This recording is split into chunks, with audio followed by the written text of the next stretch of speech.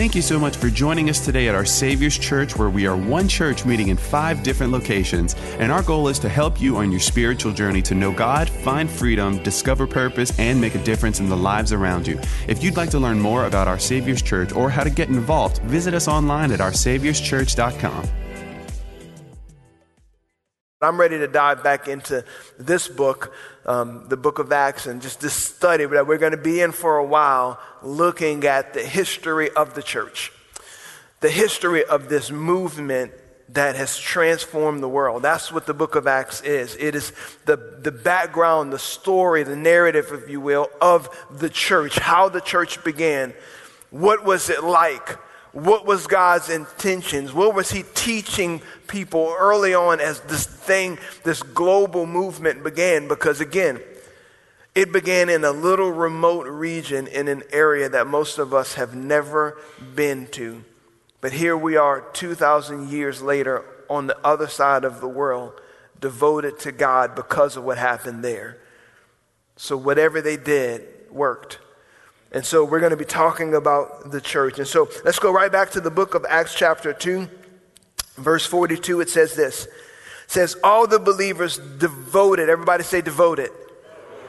All the believers devoted themselves to the apostles' teaching and to fellowship and to sharing in meals, including the Lord's Supper and to prayer. Say that word with me one more time. Say devoted.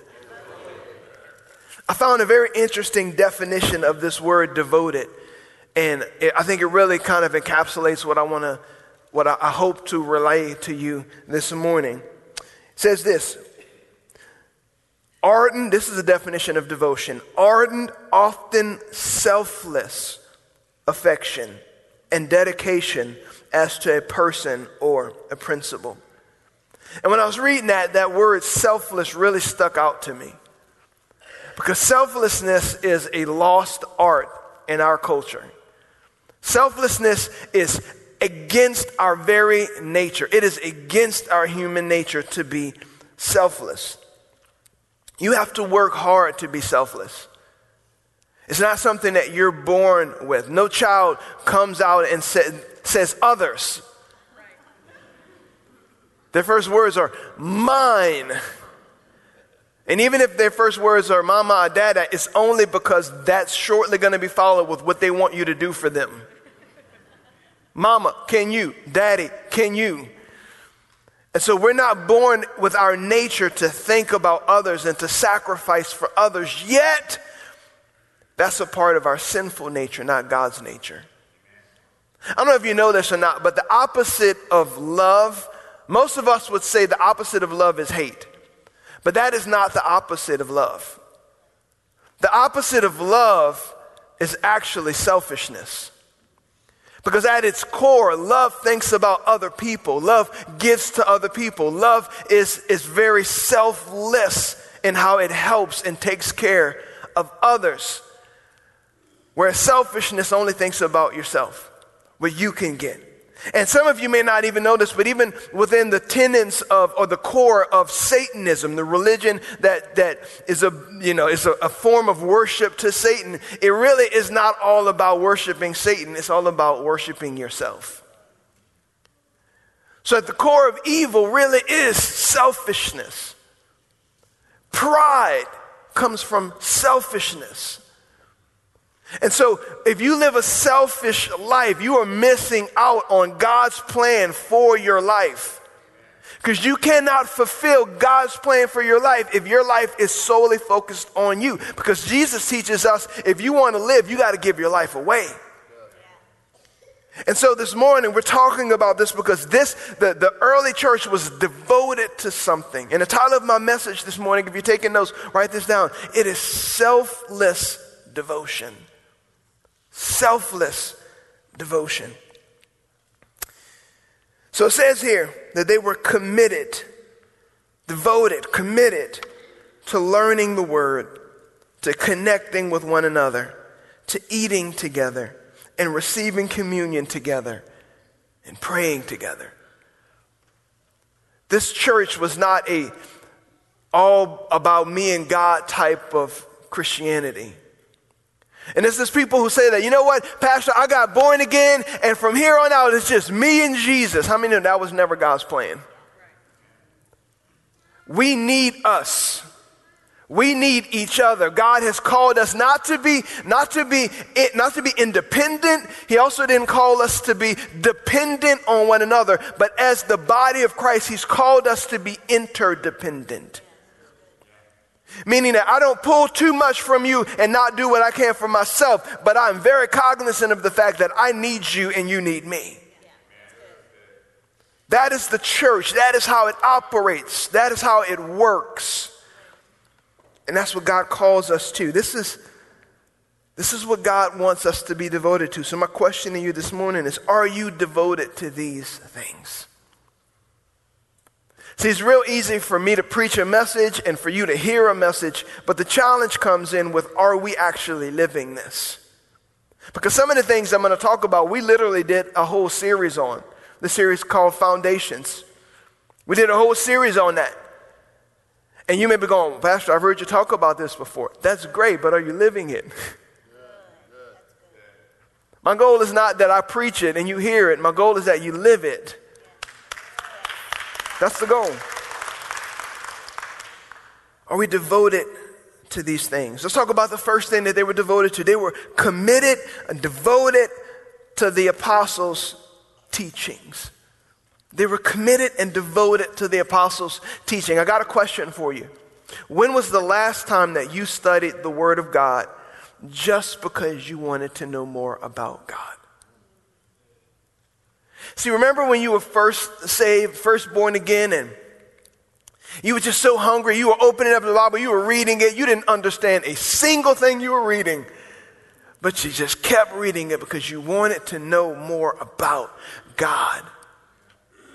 But sometimes as we stay in our Christian walk, we stay in church, we find ourselves reading the Bible so that we can win an argument. We find ourselves reading the Bible because it's our duty to do that. But when is the last time you read your word just because you wanted to know Him better? And I'm going to liken our relationship to God a lot to marriage this morning, so just bear with me. But it's like going back and reading those letters that you used to write to your wife, or that you used to write to your husband. Going back and seeing the affection that they have for you. That's kind of what the Word of God is. Yes, it's our blueprint for life, but it's God saying, this is what I think about you. This is what I want for you. This is my plan for you. When is the last time you went back and just did that? See, we're called to be devoted to the Word of God. The apostles' teaching, that's what it was. They were bringing the literal Word of God, and they were creating and establishing the foundations of the church. So when it comes to this devotion to God's Word, it's a continual learning. You're always going to learn more about who God is because we never fully get Him. And if you're here and you think, well, Pastor, I got this thing figured out. You haven't even figured out your wife yet. How can you figure out God? And if you say, I figured out my wife, you are sadly mistaken. You have not. I've been married 30 years. Okay, she's going to change at year 31. Trust me. We're constantly learning about God. Something interesting happened to me this past week. I was preparing for this message, and I went to a coffee house, sit down, and just prep my message, get ready for this. And I walked in, and I saw a teenager from our church. And he was sitting there, and it was around school time. And so I used to be a youth pastor, so my first thought is, okay, so he's cutting school. Let me go talk to him. So I walked up to him, and I said, hey, man, what are you doing here? He was like, oh, I'm getting ready to meet Cody. Y'all know Cody. Cody placed the keys for us. So I'm getting ready to meet Cody. I said, what are y'all doing? He said, Cody's taking me through the Gold Book, our discipleship book. And he says, today we're talking about spiritual gifts. So think about this for a minute.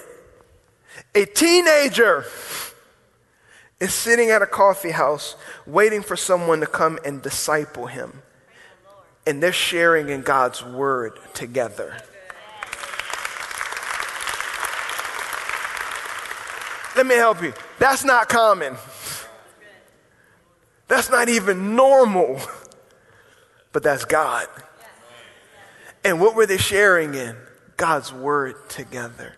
They were learning God's word. Cody was able to take what he learned from God's word and his experiences in church and help impart that to a young man so that that young man can one day grow and have his experiences with God and one day impart that to another young man. And then one day that young man, do you see how this works?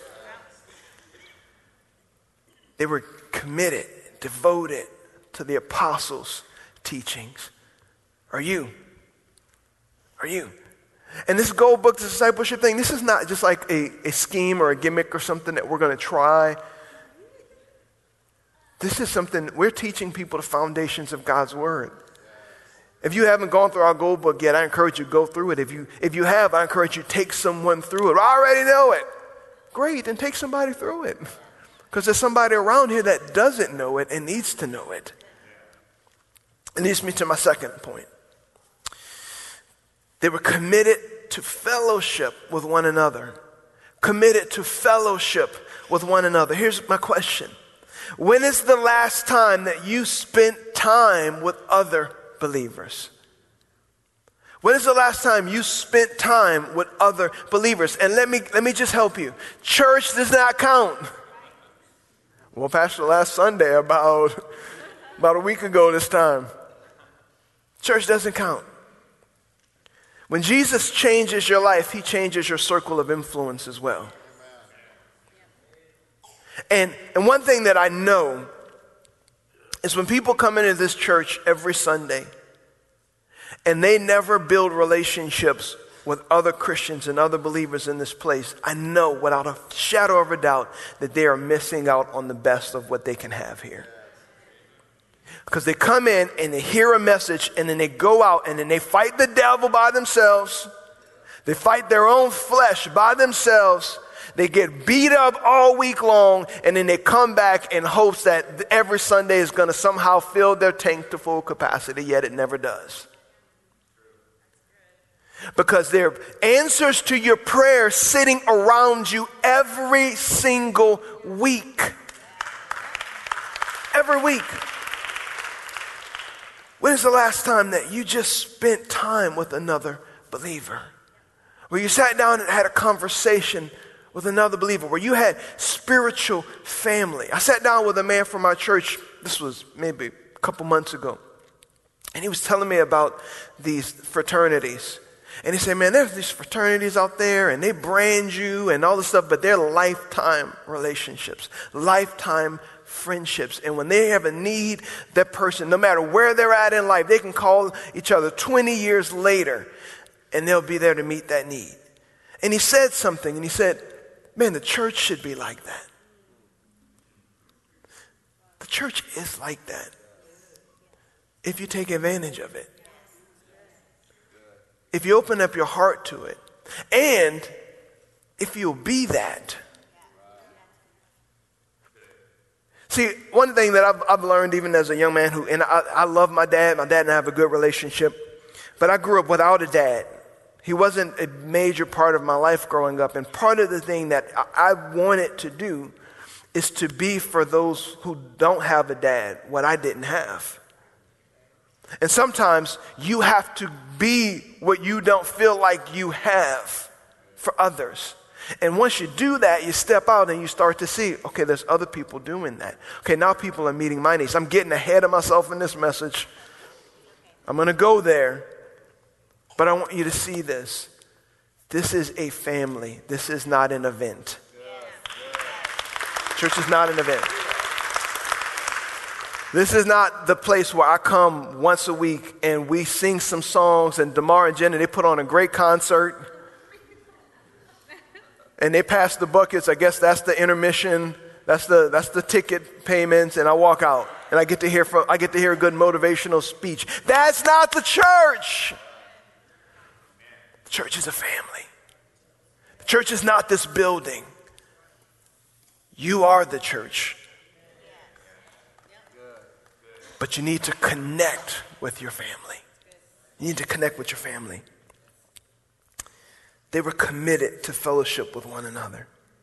Now, I have to say this. As your pastor, as a shepherd of this place, I have to say this. And some of this may rub you the wrong way, but it's the word of God. And I assure you, my goal is not to offend you unless you need to be offended. This is what I have to point out to you. Not every person who attends this church is born again.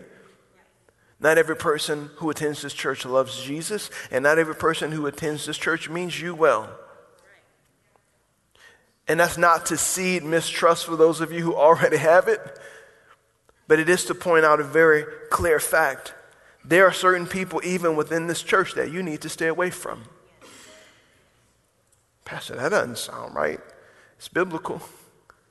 It's the word of God.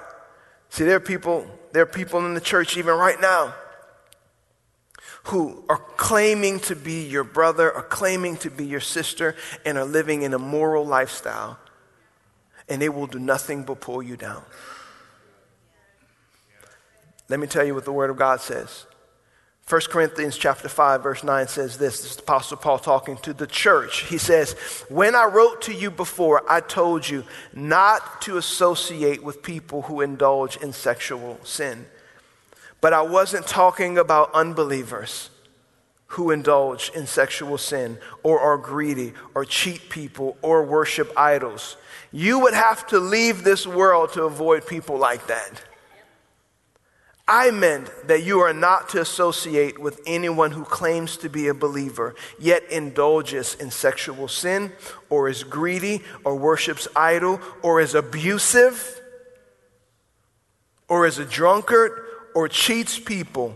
And this is what he says, don't even eat with such people. Pastor, that sounds hard. It's God's word. And it's there to protect you.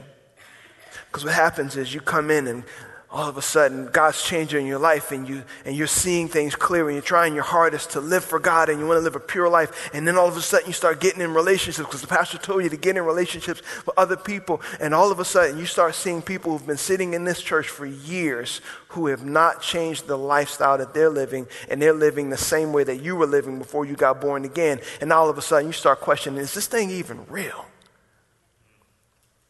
I'm here to tell you as your pastor, there are people who are living in this church, not living in this church, we'd kick them out, but they're not good for you. And hear me, avoid them. Avoid them. They don't represent Jesus. Are there hypocrites in this church? You better believe it. We all are. We all are. What do I mean by that? Not a single person in this church is perfect. I'm not talking about perfection. As a matter of fact, I'm also not talking about people who are struggling. It's one thing, when your brother or your sister falls, the Bible says we are to gently restore them. I'm not talking about judging people who made a mistake. I'm talking about protecting yourself from people who are habitually living a lifestyle of sin. Their consciences are seared. They are not good for you. And if that is you, as your pastor, I love you enough to say, repent. Repent. And what does that word mean? I'm not telling you that angrily. I love you. But I'm telling you, one day you will face God for living that way. Change now, so that when you stand before him, you see a smile on his face.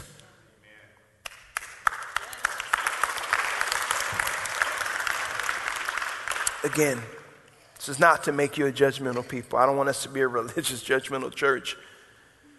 But this is to protect the purity that's inside of you, the new life that's inside of you.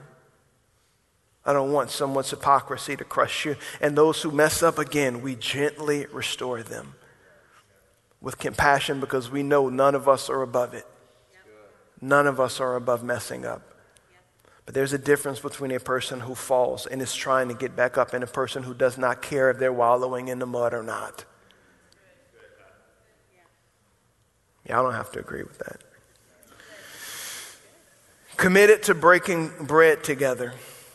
Committed to breaking bread together. They shared meals together and communion together.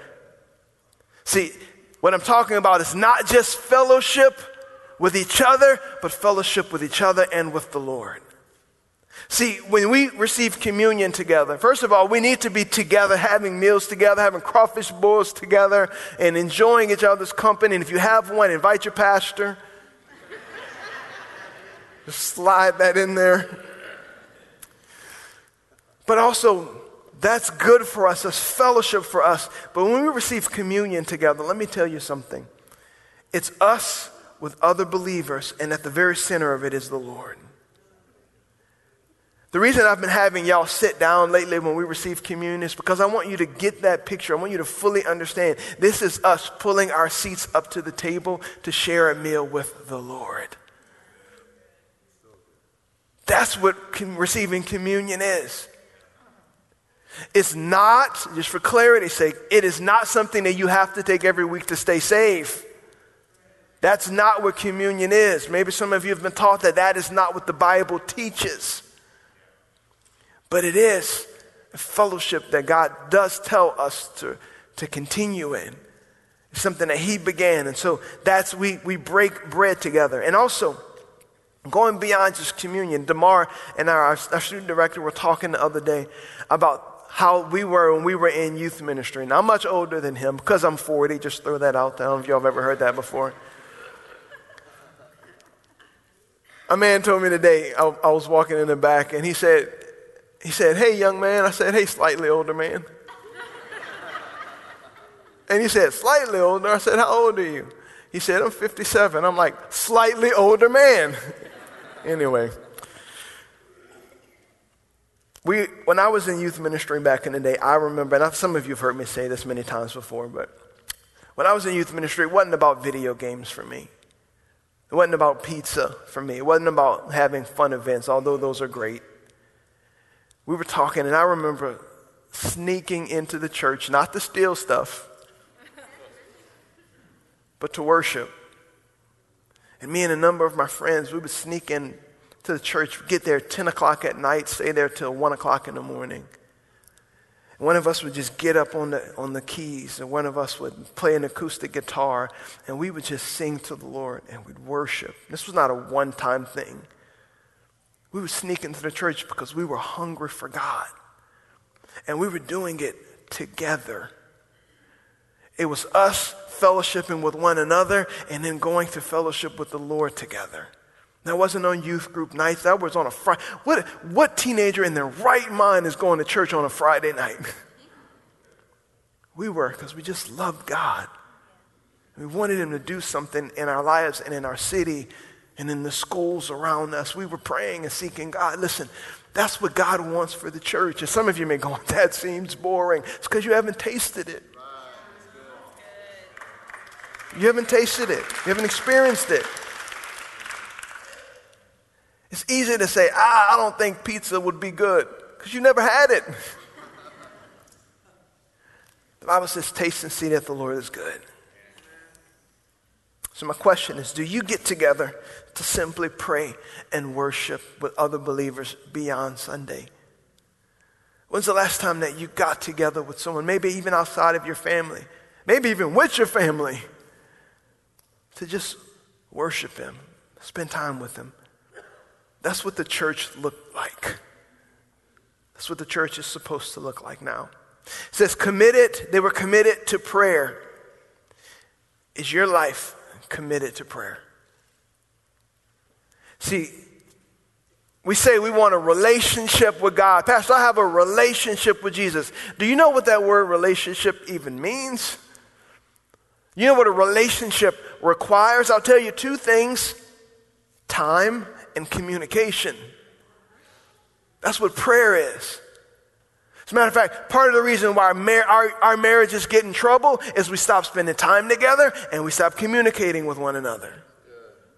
Part of the reason why you may feel dry in your relationship with God, when's the last time you spent time with Him, and when's the last time you had good communication with Him? This is what relationships require. That's how you nurture a relationship. Prayer nurtures your relationship with God. Is your life committed to that? How is your prayer life? See, again, I'm not talking about having to pray an hour a day. And let me just clarify something, because I say that a lot. You don't have to pray an hour a day or 2 hours a day. And if you're a new believer, please don't put that yoke on yourself. But if you've been a believer for a long time, it's probably time to get past 10 minutes a day.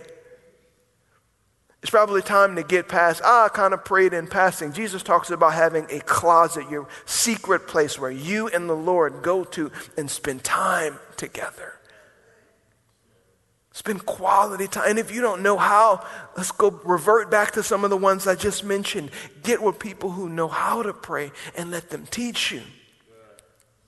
We have incredible intercessors in our church. Where's James Verrett? Where's Mike and Mary Kofeld? Where's Jackie and Alan and Paul and Kathy? And these are people who know how to pray. If you don't know how to pray, go tell them, I don't know how to pray. Trust me, they will show you. They will show you. And they'll probably sneak into this church. We have cameras. We didn't have that back in the day. Technology has upgraded. But there's people that would love to teach you what that looks like and what that means and help you nurture your relationship with God. Then it says this in Acts chapter 2. I'm excited to get to this part.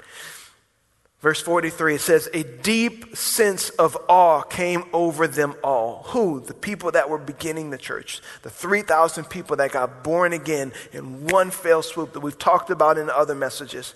But a deep sense of awe came over them all, and the apostles performed many miraculous signs and wonders. There was a reverence for God. They didn't treat God like common. They didn't treat God with contempt. Because God was working in their midst, and when God is working in our midst, there is a sense of awe and reverence that comes for who he is. See, it's one thing to treat God like he's a religion. And when you treat God like he's a religion, then you come in and you really don't care how you act when you're around God or God's people. Although God is always watching, there's a difference between God being omnipresent, which he is, and when God chooses to manifest his glory and you sense, okay, God is in the room. I know he's watching, but now it feels like he's right here. And some of you may have never experienced that, but I assure you it's real. And when that happens, there is a sense of reverence that you have for the presence of God. You don't act the same. People say, man, I would love to see Jesus. I would love to see God. I want to see an angel. You know what the Bible says happens when that happens? When that happens, people hit their face on the ground and they're afraid they're going to die. God's presence is not something that we toy with and we play with. And listen, I don't want us to become legalistic or religious, but I don't want to swing to the other side of the pendulum either, where we treat God as if he's commonplace. He's not. He's the God of the universe. He's not common. He is holy.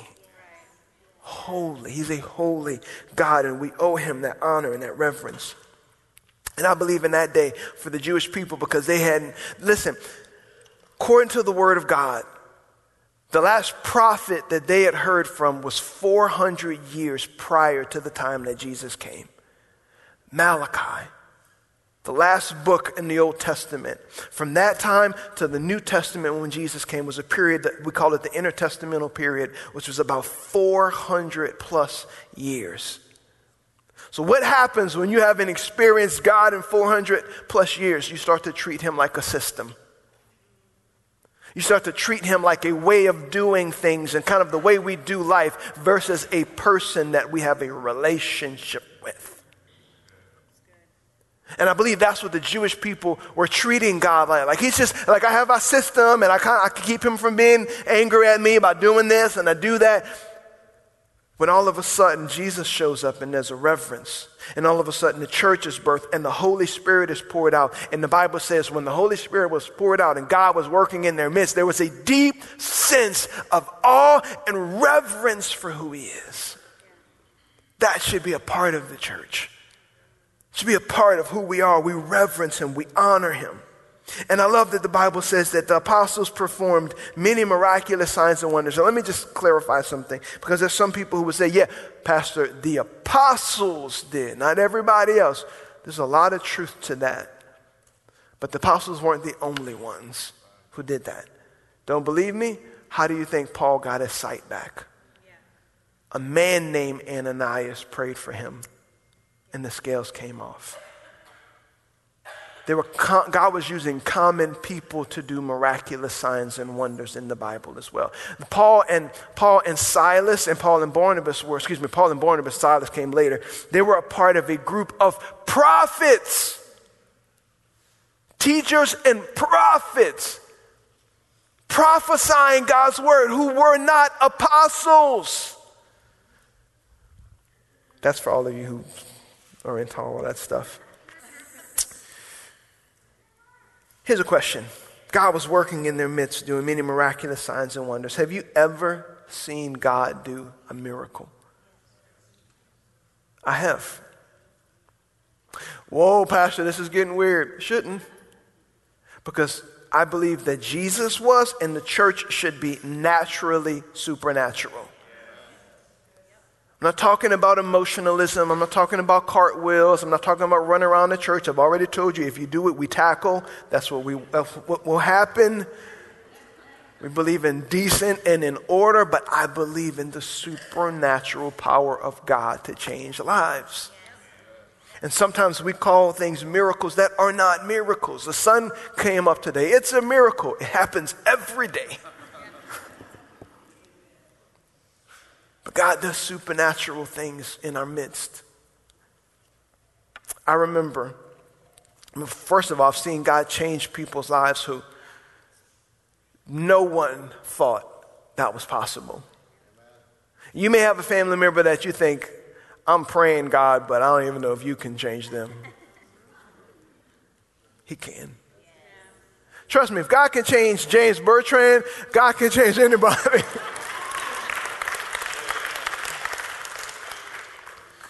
God can change us. Seeing that happen. I remember sitting in a prayer meeting. Not a prayer meeting, excuse me. We'd brought in a traveling pastor, a traveling preacher. And I was standing near this girl who came in, and her feet were all wrapped up in these bandages and these kind of things. And I didn't know what the issue was. But I remember this traveling preacher praying for her. And I remember this girl taking those bandages off and dancing in the church. And she was saying, God healed me. God healed me. And I watched her dance, and I listened to her say, the doctor said I would never do this. The doctor said I would never do that. And God healed me, and I'm doing it. I watched that miracle happen in front of my very eyes. And this wasn't like somebody, because some of y'all are skeptics. Well, they must have paid her and she came in and she performed. I watched her many years later at a church that was not even that church, still completely healed. Does God do that? Of course he does. We're honored today to have two of the missionaries that we helped send to Haiti, TJ and Laney. Wave to everybody. Love TJ and Laney. Raised up in this house, sent out in Haiti right now, missionaries to kids they have orphanages where they take care of those who are really in need. Not like America in need, like really in need. And I've heard the stories, and TJ Laney could attest to this. They have no electric grid. It's not like a good system that they have. They have generators that require fuel. And if you don't have fuel, you don't have electricity. You don't have power. They could tell you stories and testimonies of going to bed not having any fuel to run their generator and waking up the next morning is completely full without them doing a thing. TJ Laney, am I telling the truth? They could tell you testimonies of that. Why? Because when God is in our midst, he does incredible things. When you're doing what he wants you to do, you're going to see him. There's divine providence in play for his people. God still does miracles today. Verse 44. And listen, Pastor, if you've been playing it, I'm just teaching you the Bible. This is what the Bible says. This is not like a series where I'm telling you what I want you to hear. This is what the Word of God says. Verse 44, and all the believers met together in one place and shared everything they had. They sold their property and possessions and shared the money with those in need. One thing that you should know about the church is the church was and is to be a very generous church. That's who God called us to be. He called us to be generous people. See, many of these people sold what they had to help those who had need. That's what they did. And there's such a blessing attached to living a generous life. Now, I want you to hear me. I'm not talking about name it and claim it and blab it and grab it. I'm not talking about that. Because that's centered on what you can get, which goes back to selfishness. You can use the principles of God to try to get more for yourself. I'm not talking about that. But what I am talking about is living a generous life that God himself is honored by. And because of that, because he's honored by, he does bless. Because he knows if I can get it to you, I can get it through you. To be a blessing to others. Don't believe me? Let's go back to the Bible. 2 Corinthians chapter 9, verse 6. Remember this.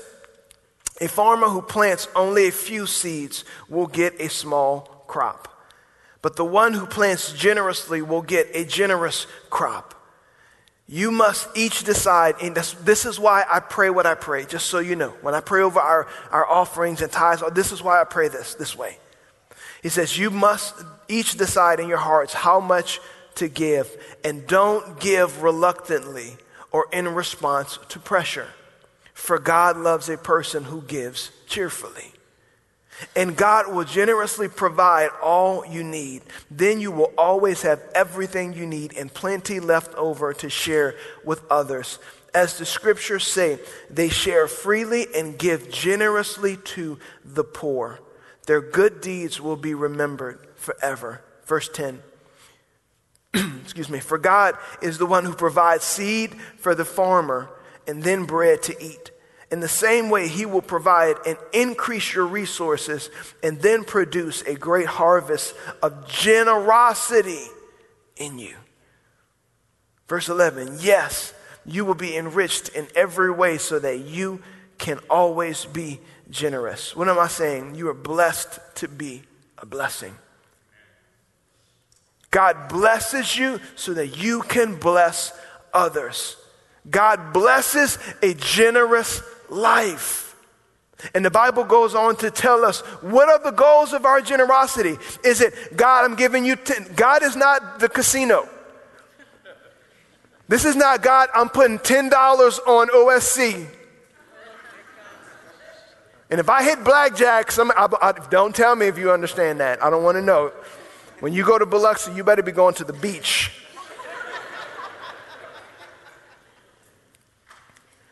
Now I'm hoping God I'm going to try it and then I got to get $1,000 back. That's rooted in selfishness. This is talking about living a generous life to be a blessing to others. Selfless devotion. Let's continue on. This is what it continues to say. It tells us the goal of our generosity.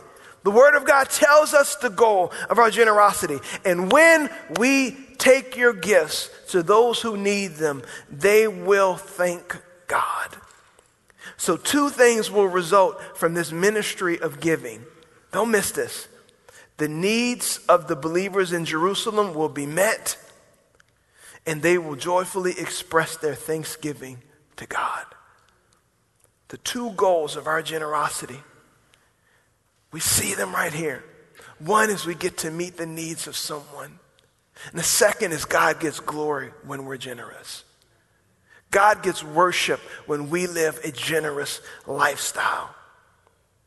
We don't give just because it blesses God, although that is part of it. That's one of the core reasons why. But there's also the sense that I get to be an answer to someone's prayer on behalf of God. On behalf of God. That's what a generous lifestyle does. You bless someone in need that doesn't expect anything from you. You know what they say? Thank you, Jesus. Thank you, God. You have no idea I've been praying for this. Thank you for obeying the voice of God. That's what a generous life does. It gives him worship. Giving is a form of worship. I've been with a bunch of men in our church and this past week, and I heard Pastor Jacob's pastor, Pastor Clay Keith, came in and he said something so profound. He said, worship, you want to know what the first time worship was actually mentioned in the Bible? When Abraham was getting ready to sacrifice Isaac. So true worship is sacrifice. This praise that we do when our hands are raised and we're praising, and that's great. True worship is when you're sacrificing. That's why I've known things that have been going on in the lives of people on our worship team up here worshiping, when they are in behind the scenes, they're in tears, hurting, in pain, and I watch them on the stage offering genuine worship to God because it's a sacrifice. That's worship. And we come in church and go, I don't know if I feel like it today. Good. You weren't worshiping to begin with. We don't give God praise because we feel it. We give him because he's worthy of it. Let me get back to this part of the message. Two things happen when you give generously. You're an answer to someone's prayer and God receives praise. Giving is a form of worship. Now, Pastor, wait a minute. Are you saying that we're supposed to give away all of our houses and all of that stuff? I'm not David Koresh. We're not trying to start some commune. I know 2020 did a number on everybody. I'm not trying to do that. But listen, the answer to that question is in the text. It's in the very next verse. This is what it says. They worshiped together at the temple each day, met in homes for the Lord's Supper. So if they all sold their homes, whose house were they meeting in? Some of them did. Some of them felt God, maybe a tug on their heart to give everything. And Pastor, are you saying we have to do that? No, unless God told you to. If he tells you to give something, you listen, you obey him. I'm not telling you have to do that. But everyone didn't do that. But the goal is, my point is not that. My point is to live a generous life. And sometimes God puts those people on our heart to give to that we're thinking, Lord, anybody but them. God, I'll give anything to anybody except them. And when he does it, he's killing something in you. That's why he tells us to bless our enemy. Bless our enemy. Sometimes we're thinking, that person should have. They should. But maybe there's something going on behind the scenes you don't know that God does know, that he still wants you to bless them. God wants us to live a generous life because it gives him glory. Verse 46, it says this. They worshiped together at the temple each day, met in the Lord's house. Met in homes for the Lord's Supper and shared their meals, don't miss this, with great joy and generosity, selfless devotion. All the while praising God and enjoying the goodwill of all the people. And each day the Lord added to their fellowship those who were being saved. This was a beautiful time in the church. Beautiful moment, the birthing of it. It wasn't perfect. There were some flaws within the way they did things, even this, and we'll get to that the further we get into the book of Acts. One of those flaws was that they were so enamored by what they were doing together that God had to literally send persecution to get them to spread out, to start giving that to other people, to start preaching the gospel to others, because they just wanted to hunker down. This is not just me and Jesus and my friends, that we still have a gospel to preach. There's still a world that needs to hear what we have. But are you living a generous life? I'm closing with this. I used to live in Hammond, Louisiana. And if you're wondering where Hammond is, exactly.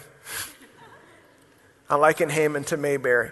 But I went to college at Southeastern there for a little while right after high school. And I remember I had a truck. I remember my first truck was what everything a first vehicle should be. It was ugly. It was barely working.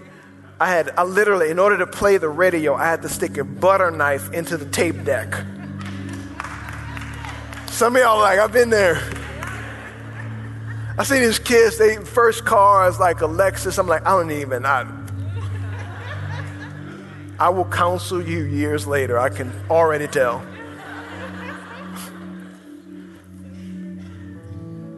But I gave that truck away to my little sister because she didn't have anything. So I moved to this new city without a vehicle. And I ended up getting a job, and I remember having to walk to my job.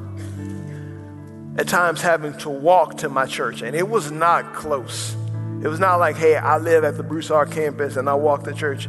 This was like I lived in Lafayette and I had to walk to church. And I remember a man, a very generous man, gave me a bike. And I was grateful for that bike. I started riding my bike to work. And it was a sight to see because I worked in the restaurant business. I'd have my apron on. I'd have like a white button-down shirt. And I look like a Mormon. I'm just riding down the road.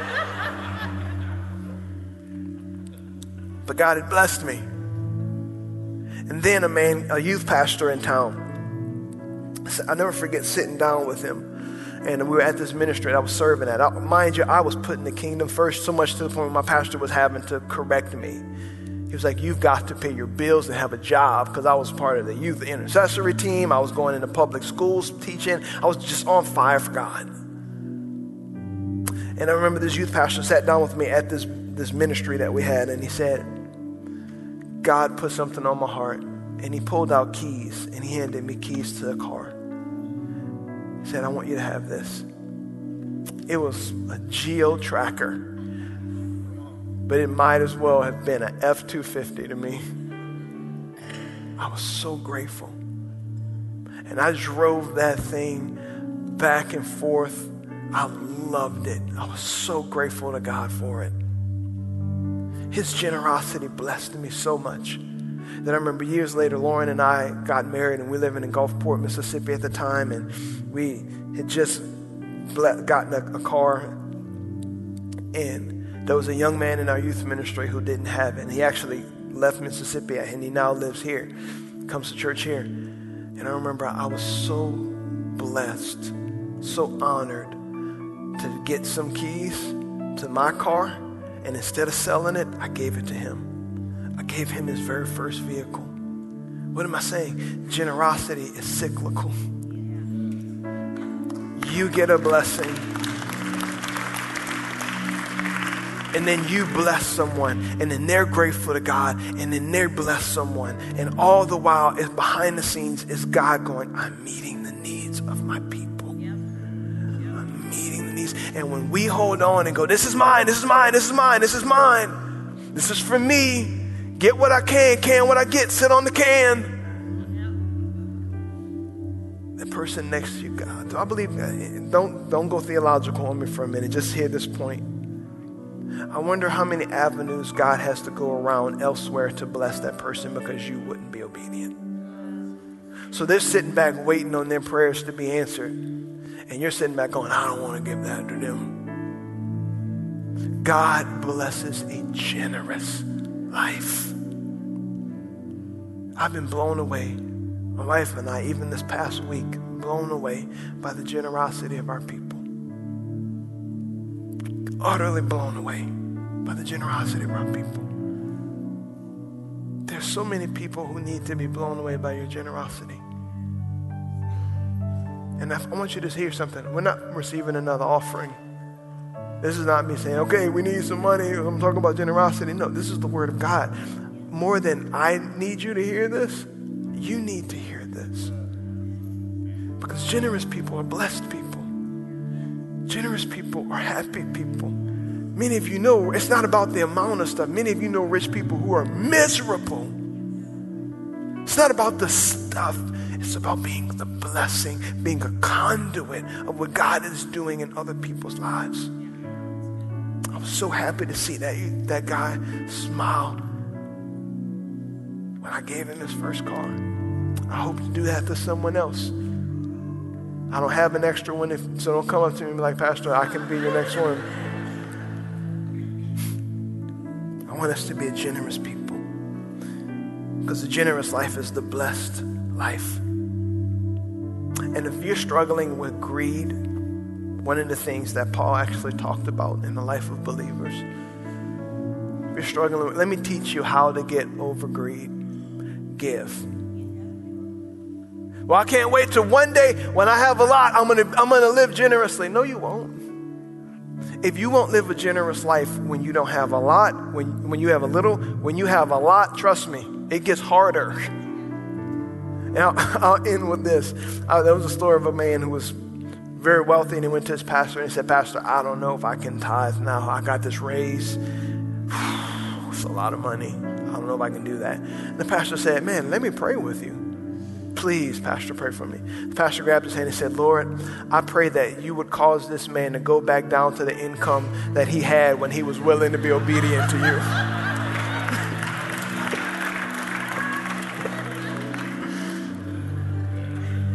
It's not about the stuff. It's about your heart. The church is supposed to be a selflessly devoted entity.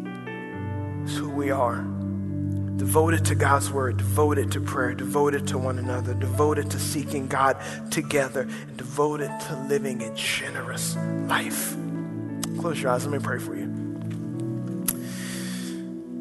Lord, I've had fun teaching this. But Lord, I pray more than just this time together of hearing it. I pray that the seeds of this message would be lasting in our hearts, and that you would mark us as a generous people.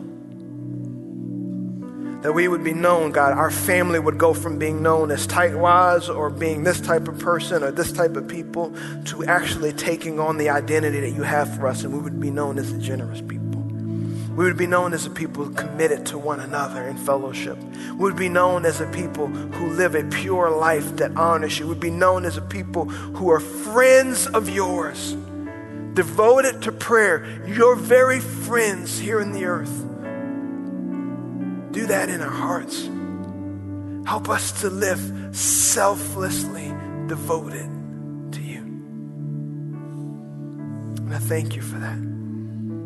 If you're here this morning and you would say, Pastor, I'm not born again. We give this opportunity almost every Sunday because I want you to be able to enter into this life that God has for you. It's what He intended. Doesn't always make it easy, doesn't always make it simple. Sometimes it's complicated, but He's always with you. What I'm talking about, Jesus said this way. He said, you cannot enter the kingdom. And He's not just talking about heaven one day. He's talking about the kingdom of God on the earth today. You cannot enter the kingdom unless you are first born again. And that word born again is simple. It's a simple term. And it is exactly what it sounds like it is. The old you dies and the new you comes alive in Christ. You become a new person. And it's as simple as ABC. A, you admit that you're a sinner. You're honest about who you are and where you're at. B, you believe that God sent Jesus to be the solution to that problem. And C, you confess. Confess that He is now the Lord of your life. He's the boss. He's in control.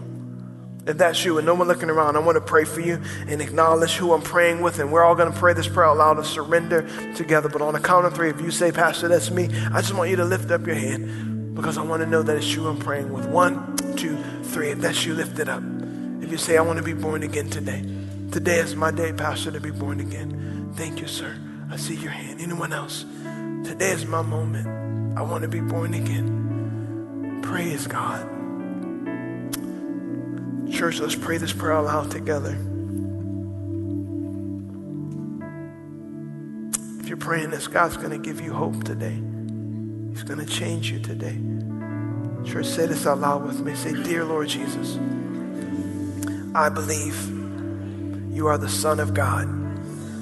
I believe on the cross you died for my sin, for my guilt, and for my shame. I believe you faced hell for me, so I would not have to go. And you rose again from the dead to give me a place in heaven, a purpose on this earth, and a relationship with the Father. I turn away from my sin to follow you. And from this moment on, God, you are my Father. Jesus, you are my Savior. Holy Spirit, you're my helper. Heaven is now my home. In Jesus' name.